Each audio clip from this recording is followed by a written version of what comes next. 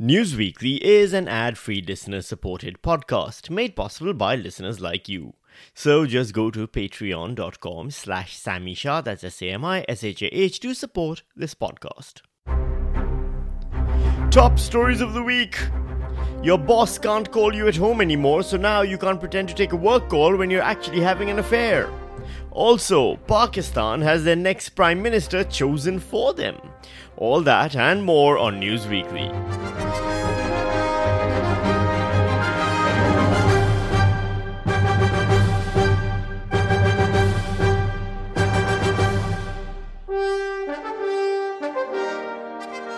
Hello and welcome to Newsweekly, where we punch the news in the headlines weekly. Dissing the disconnected news now. Australians have begun the difficult process of recovery after the city of Melbourne was struck by a devastating earthquake. Still in Victoria, and parts of the state have been rattled by a 4.3 magnitude earthquake. The quake struck near the town of Leongatha at about 1 o'clock this morning. The tremor so strong it was felt by more than 4,000 people, including residents of Melbourne. There is no threat of a tsunami as a result of that quake. 4 lawn chairs in St Kilda tipped over, and at least one person in Melbourne just found out about the Friday morning earthquake by hearing this podcast. Although it might be why Barnaby Joyce fell down in Canberra. Bizarre footage of federal MP Barnaby Joyce has been released this afternoon. Phone vision showing the former Deputy Prime Minister lying on his back on a busy Canberra street using profanities while on the phone. This is probably why the country has been too distracted to notice the new workplace changes laws being pushed by the Labour government. Luckily, here's a reporter from Channel 9 to explain them with all the excitement that might bring. Yes, this is a little bit duller, but it is pretty important. Look, it's a big win for the Labor government and the unions yesterday with these laws passing the Senate. Now, there's 4 main changes. The so-called right to disconnect. That means bosses who persist in calling workers outside of hours, well, a worker will be able to apply to put a stop order on that. Casual workers will have the right to convert to more secure work. Gig economy workers get more protections like super and overtime. And the really big one that business is unhappy about is if a dispute drags into arbitration at the tribunal, then basically unions can't lose any conditions at all. Those are some wide-ranging laws which could provide all kinds of new protection and job security for workers. So, which one is everybody excited about? Is it the chance for casuals to now gain permanent employment, thus ending extreme job insecurity caused by constantly having to apply for a contract renewal at the whims and fancies of a middle management exec who you hope isn't only capable of achieving arousal by saying the letters K, P and I in that order?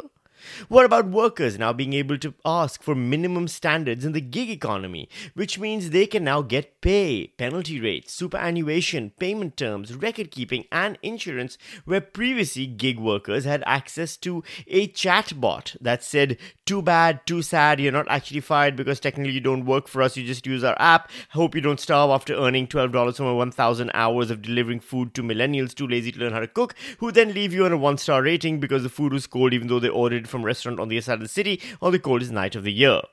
Doesn't rhyme, but it works.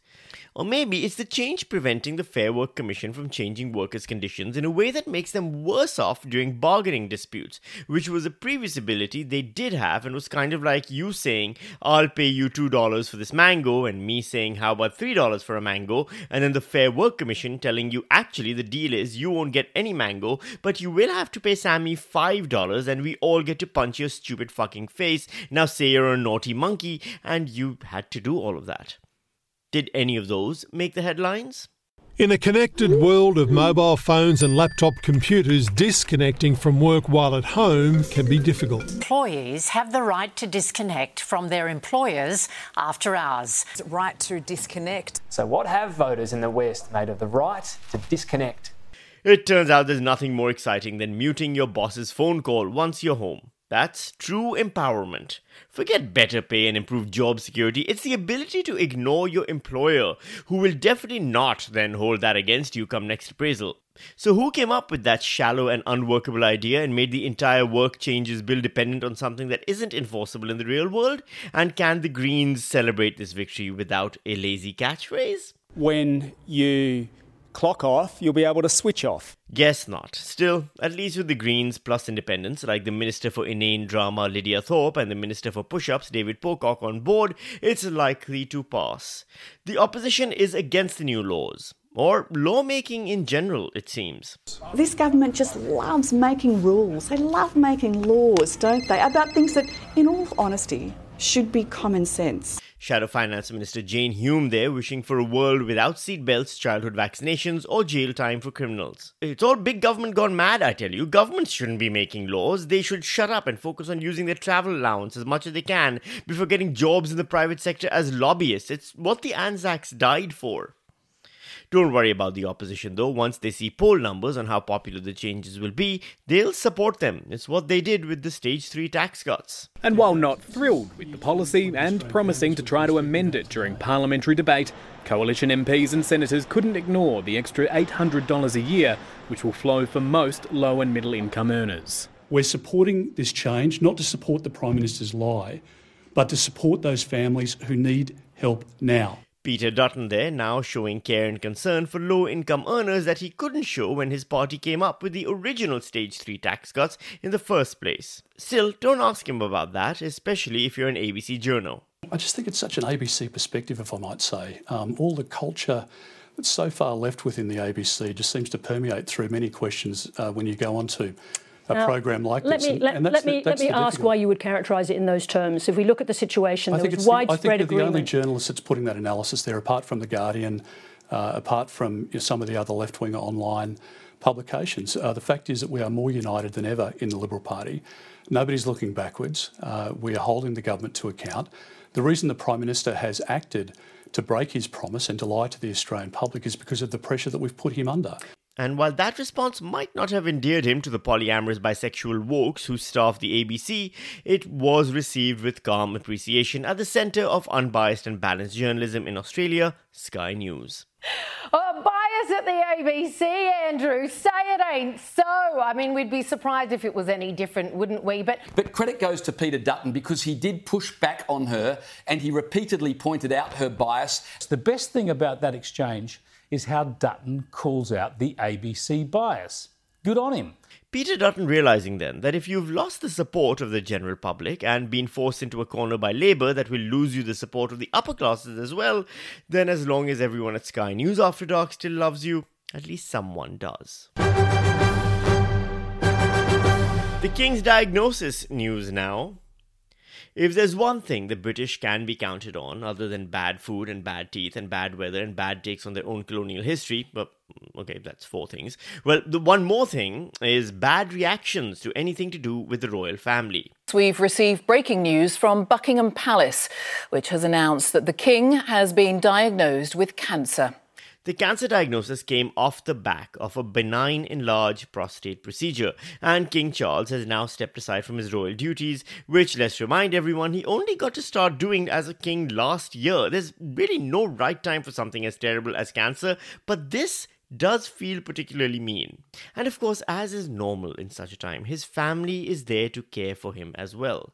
Prince William stepped into certain roles while the king began his treatment, and Prince Harry has rushed back to be with his father, which is a normal thing to do. And just in the last few moments, there has been a brief statement through from Prince Harry, the Press Association, saying that Prince Harry has spoken to the king about his cancer diagnosis. The Duke did speak to his father about his diagnosis, and he will be travelling to the UK to see His Majesty in the coming days. Like I said, perfectly normal. The royals are, lest we forget, human after all. And in times of crisis, like when a family member is diagnosed with cancer, they gather around and support each other. Unless you're British, apparently, in which case that's seen as hysterical behaviour that's highly unseemly. His behaviour, Harry's behaviour, is beyond imagination, actually. If your father is ill or anyone you care about is ill, you try and make it something they would want. Is it all right? I would love to come and see you. I'm sorry things have been so bad. Can we please talk and spend some time together?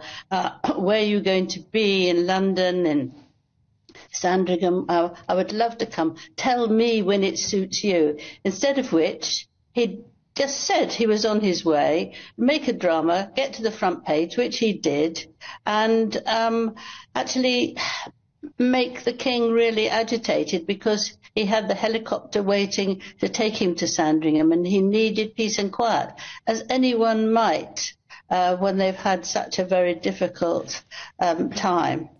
The poor king was made uncomfortable in his helicopter that had to take him to his private estate, the poor chap. This is why there's never a satisfying reaction on any British episode of Antique Roadshow. Every time it's, I bought this for a penny and a cup. Yes, well, it's now worth £2 million. Oh, jolly good. That is quite nice indeed. Meanwhile, everyone is of course hoping King Charles receives the treatment he needs to fight the cancer. But it might not be the treatment he wants. Any idea what's going on? Well, I think what's going on is that the King, I'm speculating, but the King is a great fan, is always promoter of alternative medicine. He would not be one for chemotherapy. He's always argued against it. They're going to have to change the face on the currency again, aren't they? Election selection news now. This year is going to see some major changes, with many countries due to have their general elections. The big one, of course, is the United States, with a sitting president who can't remember what year it is. And I sat down and I said, America's back. And Mitterrand from France looked at me. Biden there confusing France for Germany, which isn't as bad as confusing Macron for Mitterrand, who died in 1996. Which happens, I guess, as does forgetting which country is on the other side of the Gaza Strip. Initially, the president of Mexico, Sisi, did not want to open up the gate to allow humanitarian material to get in. Abdul Fattah al-Sisi, by the way, is the president of Egypt, although this does go a long way to explain Biden's continued support of Israel. He's worried about Gazan refugees fleeing into Texas. Then there's an election in India, where Modi will face off against whoever is left from the opposition Congress party that he hasn't had thrown in jail. Bangladesh already had its election, where Prime Minister Sheikh Hasina won her 5th term, or as Australians call it, the full Howard. Taiwan rejected Chinese influence in its election. Indonesia is searching for a new leader this year as well, while South Africa will continue to see if the ANC can continue to win on its platform of endemic corruption and bashed windscreens at traffic lights. Mexico has an election in June to see who will be the new president of Egypt, and Russia and Iran will pretend to have elections just because they don't want to feel left out of all the fun. Right now, it's Pakistan's turn, where the military that controls things is doing its best to pretend as though popular cricketer turned politician turned chronic divorcee Imran Khan isn't the clear winner. Polls opened at 8 in the morning local time and closed about 2 hours ago. The vote took place without the former Prime Minister Imran Khan. He has been imprisoned on charges including corruption and was prevented from contesting.